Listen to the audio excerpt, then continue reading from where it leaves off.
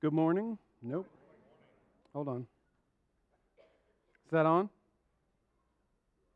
Is it working? This ain't working. Hello? Does that work? Oh, there we are. All right. Let's try that again. Good morning.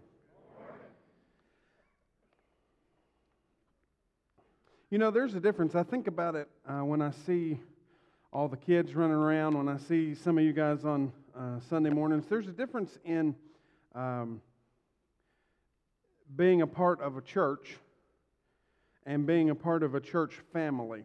There's a little bit something different that happens when you really commit to being a part of the body of Christ. And I'm blessed not just to have my family here, not just my wife and daughter, but also I attend church and work with a lot of my family here, but also that you guys are my church family. Many of the times that I have, we've hit hard times, or you've hit hard times, or as a family, I've watched time and time again this body of believers be here for one another. And some of you right now really need that. You need to go from being a part of a church to being a part of the body of Christ that will wrap its arms around you, and you will do the same in good times and in bad times. In Luke chapter 15, we see a story all about a family. In Luke chapter 15, the last part of it, we've looked at this one chapter for 3 weeks, and the last parable we've studied is all about a family. And we're going to close today by looking at that family dynamic in one more different way. So turn with me in your Bibles to Luke chapter 15, if you've got them. This is the third week we've looked at this chapter, and we'll close this series today, and Terry will be back to preach next week. Let's read today from Luke chapter 15. We will read verses 11 through 24, and it's here on the screen for you to follow along with as well. It says, Jesus continued, "There was a man who had 2 sons. The younger one said to his father, 'Father, give me my share of the estate.' And so he divided his property between them. Not long after that, the younger son got together all that he had, set off for a distant country, and there he squandered his wealth in wild living. After he had spent everything, there was a severe famine in that whole country, and he began to be in need. So he went and hired himself out to a citizen of that country who sent him into his fields to feed pigs. He longed to fill his stomach with the pods that the pigs were eating, but no one gave him anything. When he came to his senses, he said, 'How many of my father's hired servants have food to spare, and here I am starving to death? I will set out and go back to my father and say to him, Father, I have sinned against heaven and against you. I am no longer worthy to be called your son. Make me like one of your hired servants.' So he got up and he went to his father. But while he was still a long way off, his father saw him and was filled with compassion for him and ran. He was filled with compassion for him. He ran to his son, threw his arms around him, and kissed him. The son said to him, 'Father, I have sinned against heaven and against you. I am no longer worthy to be called your son.' But the father said to his servants, 'Quick, bring the best robe and put it on him. Put a ring on his finger and sandals on his feet. Bring the fattened calf and kill it. Let's have a feast and celebrate. For this son of mine was dead and is alive again. He was lost and is found.' So they began to celebrate." May God bless today the reading of His Word. So far, we have studied in this series, we've studied the first 2 characters of Jesus' parable. Maybe we call it the parable of the prodigal son. Maybe we call it the parable of the lost son or the 2 lost sons. We talked about that last week. We looked at those 2 sons, those 2 brothers involved in this story last Sunday. We saw that the younger son, who goes and squanders everything the father gave him after presumptuously asking for it in the first place, we see that he's a mirror image of the tax collectors and the sinners that Jesus is spending time with in the beginning of Luke chapter 15. In fact, that's why this story starts. He's eating with sinners. He's eating with tax collectors. He's spending time with them. And in this story, that younger brother is a mirror image for those who have wandered away from Christ and have now found themselves back with the Father. And at the same time, in the last part of chapter 15, we get a story about this older brother. That after the celebrating begins, he's outside. He won't go inside where the party's at, and instead he's sulking about what's going on with his father and his brother. And we said that that was a mirror image of the second group that was with Jesus that day when he told that story. The Pharisees and the teachers of the law, who were, Jesus said, you're not just keeping others out of the kingdom of God. That's what you're trying to do, but you're not getting in yourselves. But today, we close this series, we close this story by looking at the most important character in the parable of the lost son. In fact, that's where your bulletin notes start today, if you want to follow along. That's what the first line in the first blank says.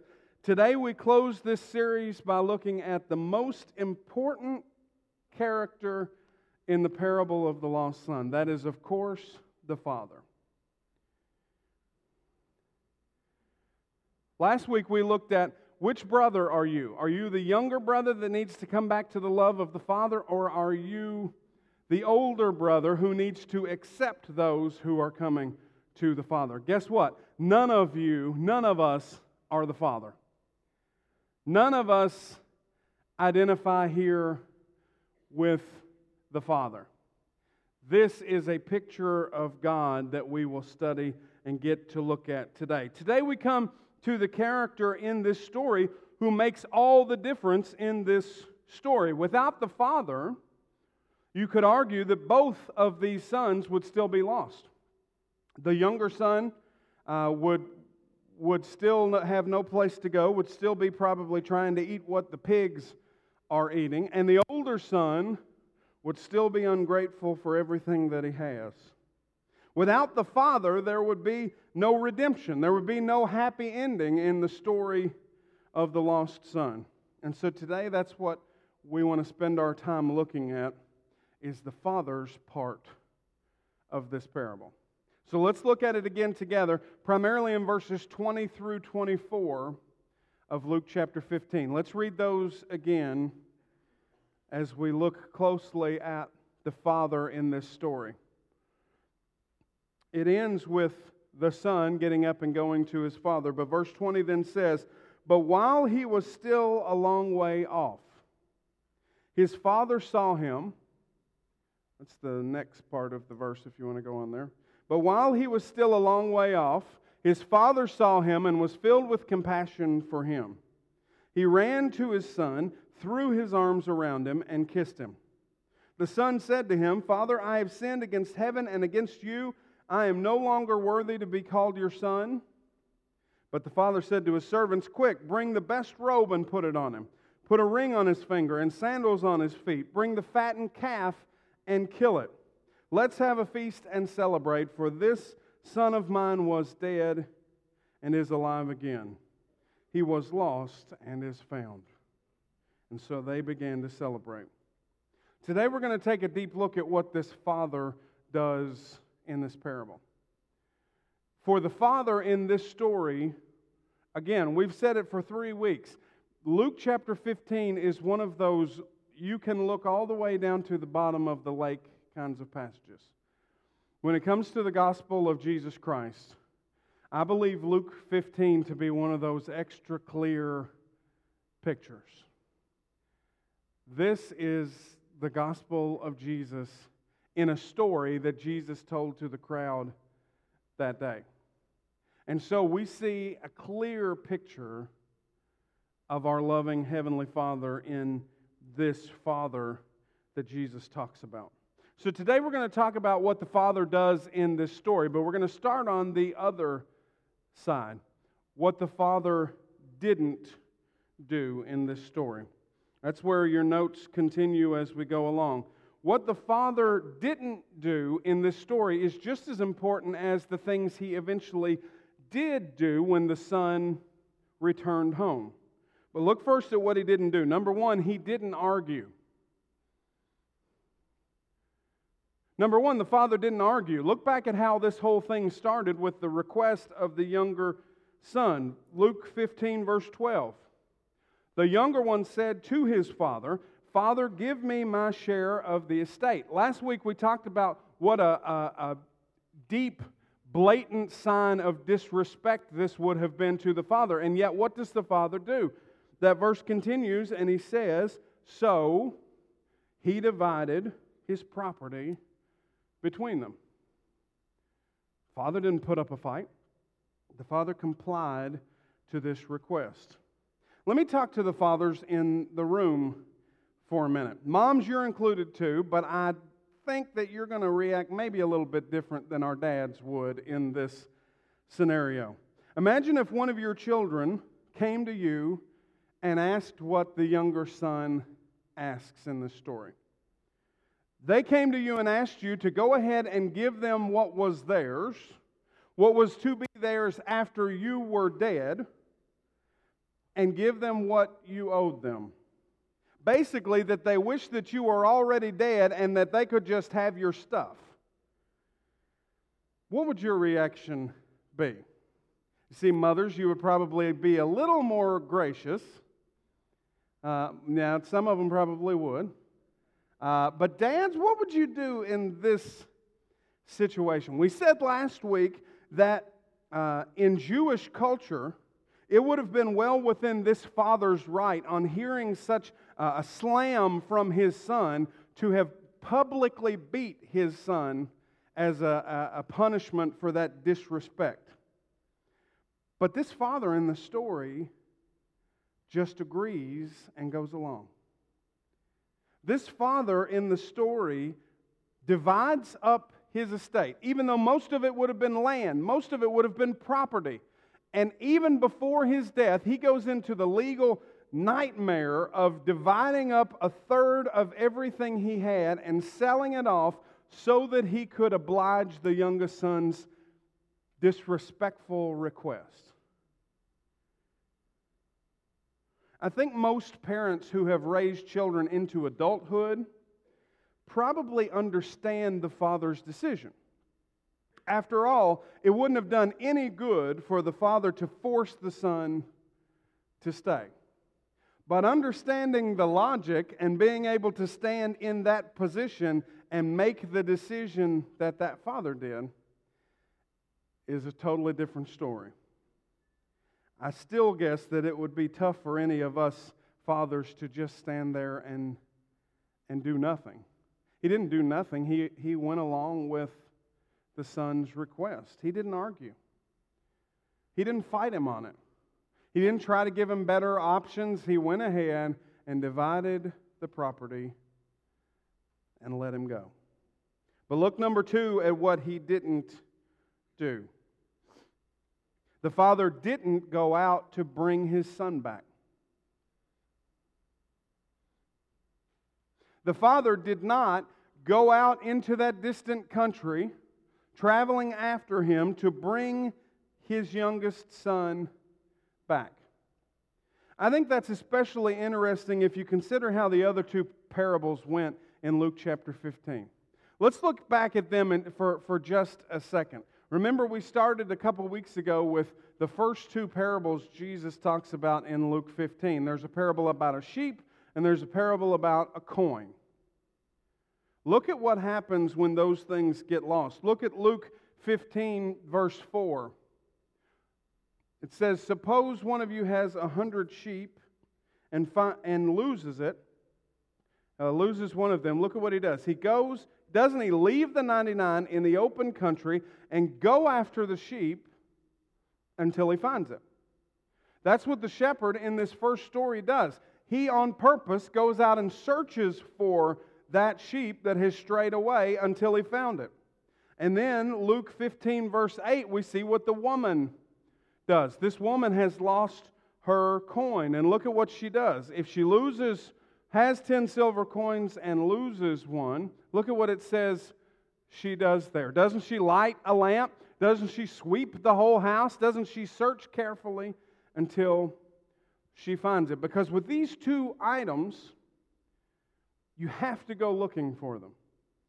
In fact, if the shepherd didn't go looking for the sheep, it would be a matter of time before the sheep was dead, had succumbed to the elements, or some predator had gotten him. If the woman didn't go looking for the coin, then it would be lost in the house until somebody just stumbled upon it and found it on accident. But a lost son is a different story. A lost son, you don't necessarily go out and find it in the same way. After all, this son didn't accidentally wake up one day and find himself lost and separated from his father. This was a blatant move on his part. This was willful. This was on purpose that he turned away and found himself lost and separated from the father. There's another way, at least in this story, there's another way to go about finding a lost son. A lost daughter, maybe in your case. And that is this, to wait. Before we go on, let me ask you, and you just think about this, how good are you at waiting? Is that one of the things you excel at? Waiting? I bet it is. Let's look now at what the father did. He didn't argue with the son. He didn't dispute the point or not let him leave. He didn't go out searching to bring him back like the other two in the other two stories did. But what did this father do? Look at it in verse 20 again. A lot of the father's own actions are here in chapter 15, verse 20. So he got up and went to his father. That's the son's part. But while he was still a long way off, his father saw him and was filled with compassion for him. He ran to his son, threw his arms around him, and kissed him. What did the father do in this story? What's his action here? Number one, he waited patiently. He waited patiently. It may not say that in so many words, but where do we get that? Look at what it says. While he was still a long way off. Did you catch that? While this son was still a long way off, his father sees him. How do you see something when it's still a long way off? You're watching and waiting for it. The father, while he didn't go out searching for his son, the father did not give up waiting for him to return. Imagine what the father must have known here. He would have known about the famine in the land. He would have received word about such a terrible famine in this country in the direction in which his son had traveled. He might have even known or received word about the son's condition. He was a wealthy man. He may have had ways to find out exactly what his son was doing. But he chose to stay home and wait for his boy to return. The father knew what was going on. Church, you think your Heavenly Father doesn't know if you're living far away from Him? Growing up, my older sister Tabitha, who is here today, so hi Tab, she used to tell us younger kids, she used to tell us all the time, don't do anything you don't want Dad to find out. Because He knows. He knows everything. He knows everything. My dad will find out everything. And he did. He always did. You think your Heavenly Father doesn't know what you're doing when you're running away from Him? You think your Heavenly Father is just unaware that you've turned your heart, that you've turned your back from Him? No, He knows. But He waits. But He waits. What if the Father hadn't waited? What if the Father had done what some of you mothers have probably done in some situations, and that is just marched off after your child and brought them back? Not just moms, maybe dads have done that. What if He did? Well, how would He ever know that the son was sincere? How would He ever know anything but resentment from His son if He just yanked him out of that lifestyle he was bound and determined to live? He would have rescued his son out of the pit, and yet his son would have come home resentful of his dad. He never lets me live the life I want to live. Instead, the father had to wait. The father had to wait until the son came to this realization on his own that he can't do it by himself. And I would take a pretty educated guess today and say that there are people here today, maybe many people here today, for whom their Heavenly Father is still waiting. He's still waiting for that day that you're going to get it in your head that you can't do this by yourself. He's waiting for the day that you're going to realize, you know what? I've sinned against heaven. I've sinned against my Heavenly Father. I'm no longer worthy to be called your son, and run back home. He's still waiting on some of you. Number one, He waited patiently. Number two, what did the Father do? This one gets interesting as well. He ran. It's just two words, so it's kind of easy to maybe miss that part. But look at what He does here. Let's read, just look at verse 20 again. It says, His father saw him and was filled with compassion for him. He ran to his son. I've done some studying about this particular parable, and I ran upon somebody that put it this way. In the ancient Middle East, it would have been completely unheard of to see a father, a head of a household, a head of an estate as this man was, to see him run. Even today, it's very unusual in that culture that you would see an older man run. It was beneath them. It would have been a humiliating display.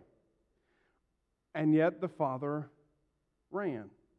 Another article I read stated that a man in this day would have never chosen to run, not because just of the act of humility, but also because of how difficult it would have been. They didn't wear jeans and pants like we do today. They wore tunics. And just the act of having to gather up his clothes. I read one guy that said, just gathering up his tunic in order to run after his son would have meant showing your bare legs to everybody. Believe me, nobody wants to see that. And that in itself would have been such a sign of disrespect that nobody would think to do it. And guess what the father does? So why did this father run? Many have suggested that this father wanted to get to his son first, before everybody else did. Before he came to the village where the people in the town might have mocked him or ridiculed him or jeered at him and said things like, "See, I told you so." Or where they would have gossiped about him, about all the things he had done and all the things that he had done that were just disgraceful things and sinful things. The father ran to recover his son and bring him back into the safety of his home. If you're still out there running today, the Father desires for you to come home. The Father's going to do, when you come to your senses and realize where you've been and that you're far away from Him, the Father's going to do whatever it takes to restore you and bring you back to Him. Number 3, what did this father do? He threw his arms around him and kissed him. As a boy, you get to that point eventually, right, men, where it's not cool anymore for your dad to kiss you, right? Mom is one thing, right? But dad, kissing your father, that's different. What's dad doing here? What's he doing in this story? In this display, as the father hugs and kisses his son, he's welcoming him back into the family. Verse 20 says, he was filled with compassion to him. He ran to his son, he threw his arms around him, and he kissed him. He's restoring the relationship between him and his son. Remember, when this boy goes off and sets off to take everything his dad owes him, he's basically saying, this effectively ends our relationship. In fact, had everything gone well for the boy in the far country, he may have never seen his father again. It's only the circumstances of his wastefulness and the famine in the land that brings the boy back to this realization that he's got to come home. Otherwise, he said, I'm done with you guys. I don't need to come back for the funeral. I've already got what's owed me. We've already settled our accounts. This is the last you'll be seeing of me. And yet, when he comes to his senses and returns to his father throws his arms around him and embraces him and kisses his son. You think you kiss a hired servant? No. No, this is family. This is family. And when you come back to the Heavenly Father, He doesn't require that you pay penance and you work for a time as a hired servant. He accepts you back as a son, as a daughter of His. He accepts you back into His family. And church, there's some here today that He longs to have back in His family. He's rendering, in this moment of the Father's love and acceptance, He's rendering His Son's speech worthless. That's number 4. He disregarded His Son's speech. Did you notice the speech that this boy had prepared? He got it together even before he was anywhere close to his father. He got it in his head what he was going to say. Look at it again in verses 18 and 19. The son says, I will set out and go back to my father and say to him, Father, I have sinned against heaven and against you. I am no longer worthy to be called your son. Make me like one of your hired servants. And then in verse 21, he begins as the father is hugging him, after the father has ran and throws his arms around him and kisses him. The son kind of stands his dad back in verse 21 and says, the son said to him, Father, I have sinned against heaven and against you. I am no longer worthy to be called your servant. But the verse goes on and says, but the father said to his servants. That's when he throws the party. That's when he yells instructions for them to go and get everything so that they can celebrate. Basically, the father is cutting his son off from this speech that he's reciting. The father didn't even allow the son to finish his speech before he began preparing a party to celebrate his return. But here's the question. Was the son's assessment of himself correct? Had he sinned against his own father, and had he sinned against heaven? Was he, in fact, unworthy to be called this man's son? The answer to all of this is yes. He had forfeited all of his rights as a son. By his own decision, he had separated himself and he had no more claim to his family or to his father. And he had done it all willingly and on purpose. So yeah, the son was right. I've sinned against heaven. I've sinned against you. I'm not worthy anymore to be called your son. And yet, while those words are still coming out of this boy's mouth, his father embraces him and welcomes him home. You know what this is, church? This is grace. This is the grace of Jesus Christ. We read it a couple weeks ago when we said that Romans 5:8 says that while we were still sinners, Christ died for us. That's grace. You read a minute ago in communion time the passage from Ephesians chapter 2 that talks about the grace of God. Let me read verses 8 and 9 of Ephesians chapter 2. It's right after that same passage we read. Paul says, "For it is by grace you have been saved, through faith, and this is not from yourselves. It is the gift of God, not by works," verse 9 says, "not by works so that no one can boast." You know what Paul is saying? You are saved by something that you could never have done on your own. Now, the son had to come to a place where he understood this. The son had to come to a place where he was repentant of his sins. But guess what? That didn't save him. He still, by his own admission, was still unworthy to be anything but a hired hand back home. This boy did nothing to deserve the party that was thrown for him. In fact, this boy did everything to ensure that his dad might not ever take him back. That is grace. That's exactly what grace is.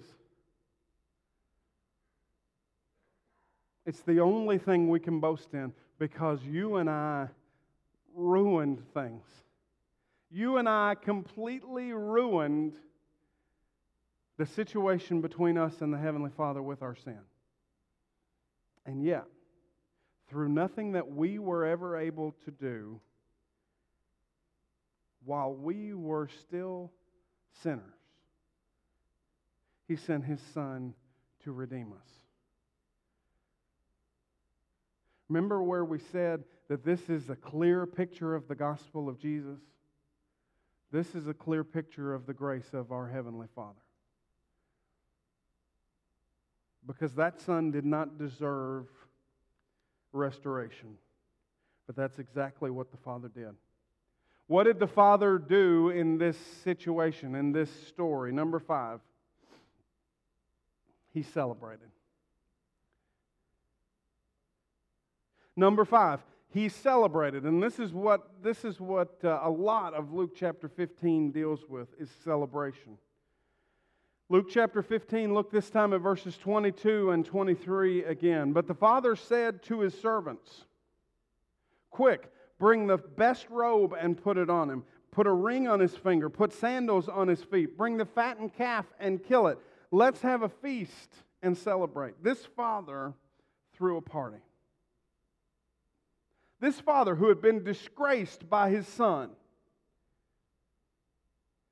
who had been disrespected in front of everybody, who had divided up a third of his property to give it to this squanderous boy of his. He didn't just welcome him home, he celebrated when he came home.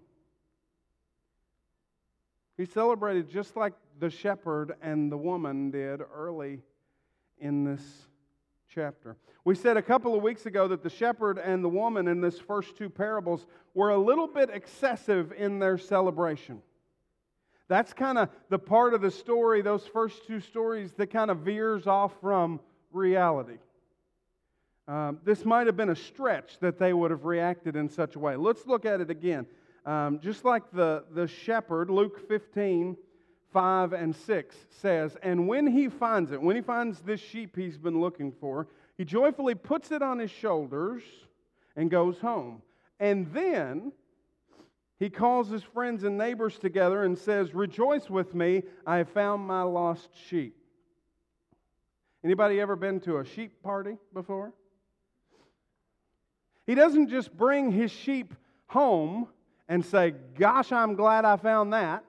He throws a party. He calls his neighbors and relatives. He doesn't just send out a group text message. He goes and tells them, come and celebrate with me. Look at what the woman does when she finds her coin. Luke 15, verse 9. And when she finds it, she calls her friends and neighbors together and says, rejoice with me, I have found my lost coin.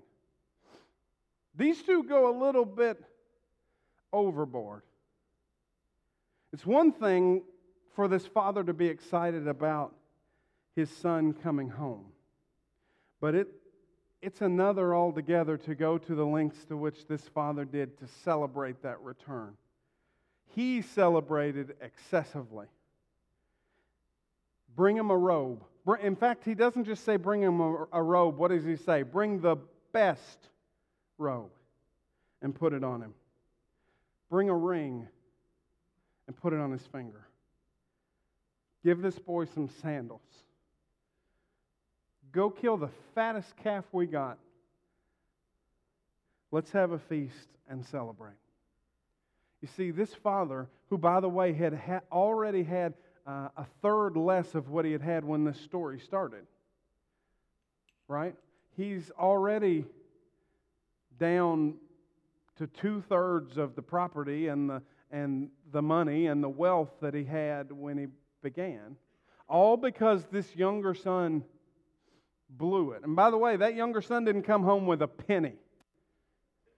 He didn't come home with a robe and sandals. The father had to dress his boy when he returned. And yet the father doesn't care. The father says, get all the best stuff we've got and throw it on this boy. We're going to have a party. We probably know this parable best as the parable of the prodigal son. We said last week that this word prodigal means spending money or resources freely and recklessly, wastefully extravagant. We could call this boy the reckless son, the wastefully extravagant son. I also mentioned that Timothy Keller wrote a book all about this parable in Luke chapter 15. And he called this book of his, excellent book, he called it The Prodigal God. Because Keller says that the character in this story who really spent everything he had recklessly and extravagantly was the father when he celebrated the return of his son. It wasn't just that the boy spent everything he had and squandered it all, but this father spent all that he had to celebrate his son's return.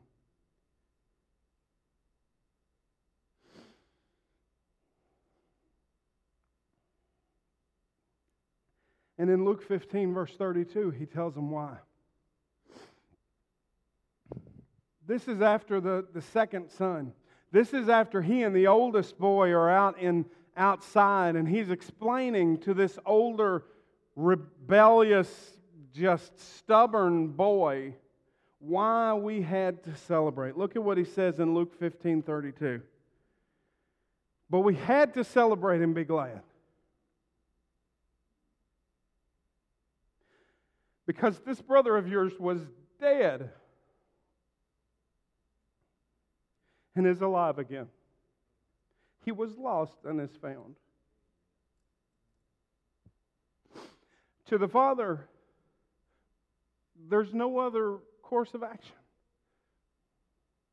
You and I would look and say, you just lost a third of everything you had, and now you're throwing a party that's going to cost a whole lot more than you realize. Just accept the boy back, but keep everything in your pockets. And the dad says, you don't understand. This boy was dead, and he's come home. Whew. I've only been a father for a little over a year. I'll be the first one to tell you I don't know much about what it takes to parent or raise a child. We are still figuring that out every day. But I do know this. Any parent who's lost a child will tell you this. If there was any way that they could bring that child back, any way, they would do it. Luke 15:7 says this. I tell you in the same way that there will be more rejoicing in heaven over one sinner who repents than over 99 righteous persons who do not need to repent. You know what sin does to your life? Do you understand what it means when Paul says the wages of sin is death? Do you understand what it means when you deliberately and willfully turn your back on the Father? You think, oh, you know what? I've got forever to make that up. I've got forever to come back and turn back around. You have separated yourself from the only one who is life. You are in death. You are in darkness. And the Father waits for you to come home. And the Father and heaven and the angels rejoice, Jesus says, over one who would turn back and return to Him. So what does this parable mean for us today? Here's where we'll close. What does this parable mean for you and me? Yes, I believe that there are sons and daughters here today who need to repent and need to turn home and come back to their Father. And you need to do it today. But what does this parable mean for those of us who do not need to repent? What does this parable mean for those of us who are living as children who have already turned back to the Father? Who are living and trying our best to walk in righteousness as He desires. What is our Heavenly Father who accepts back His lost children and rejoices when they return? How should that change the lives of us, His followers? We close today with the words of Paul in 2 Corinthians 5:17 through 21. Paul says, therefore, if anyone is in Christ, the new creation has come. The old has gone. The new is here. All of this is from God, who did what? Who reconciled us to Himself through Christ and gave us the ministry of reconciliation. That God was reconciling the world to Himself in Christ, not counting people's sins against them. Is anybody thankful to God for that? Not counting people's sins against them. And He has committed to us, those who have received reconciliation in Jesus Christ, He has committed to us this message of reconciliation. We are therefore Christ's ambassadors, as though God were making His appeal through us. I join Paul today, church, when he says these words. We implore you on Christ's behalf, be reconciled to God. God made Him who had no sin to be righteousness for us, so that in Him we might become the righteousness of God. Church, if you're that older brother that's been there and been home for years and years, and you never went out and you never partied and you never did things that Dad didn't want you to do, guess what? Christ has called you to the ministry of reconciliation. Christ has called us to the ministry of going out and bringing the lost back to Him. You can't save a person. Only the grace of Jesus Christ can save a person. But you can absolutely intervene in someone's life when they need to receive the salvation of Jesus Christ. And that's what He's called us to. I'm going to ask Corey and the band to come out as we prepare for invitation. And as we do, I want to close with a story today.